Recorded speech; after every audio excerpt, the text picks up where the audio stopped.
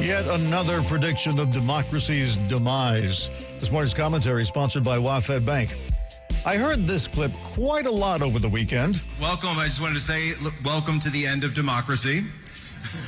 We're here to overthrow it completely. We didn't get all the way there on January 6th, but we will endeavor to get rid of it and replace it with this right here. We'll replace it with this right here. Amen. That's right, because all glory is not to government, all glory to God. That was Jack Posobiec, a conservative TV host at last weekend's Conservative Political Action Conference, holding up what was described in one report as a necklace with a cross as he spoke. That sounds to me like a Catholic rosary, which I know pretty well. I wasn't sure what he meant by bringing it back since it's already here, so I took the bait and listened to the whole speech to find out just what he was getting at. We will begin with ending paper ballots and ending Election Day. We will remove all voter ID and all citizenship requirements for voting. We will replace in-person voting with low-integrity mail-in options and drop boxes. We are going to censor social media. We're going to lock up protesters if anyone has a problem with it.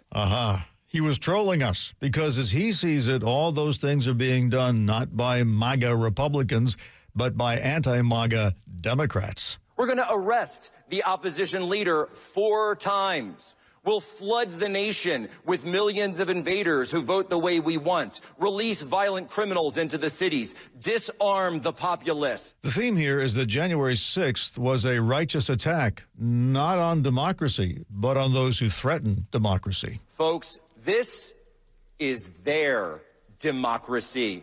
This is the regime that we will overturn.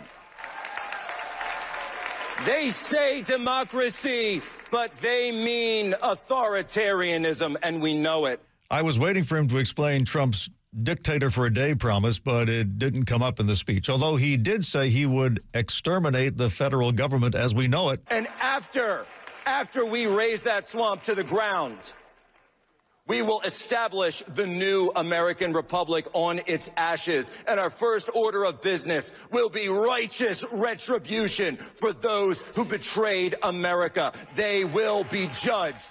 So that rosary may come in handy. If nothing else, you have to admire the self-confidence. This man truly seems to know the future. And this isn't his first prediction either. 2 years ago at the 2022 CPAC convention, he predicted this. And I think that Hillary Clinton, as of right now, is amping up efforts for a rematch. She wants to get back in the ring again. Well, it's still early in the campaign. 7:37.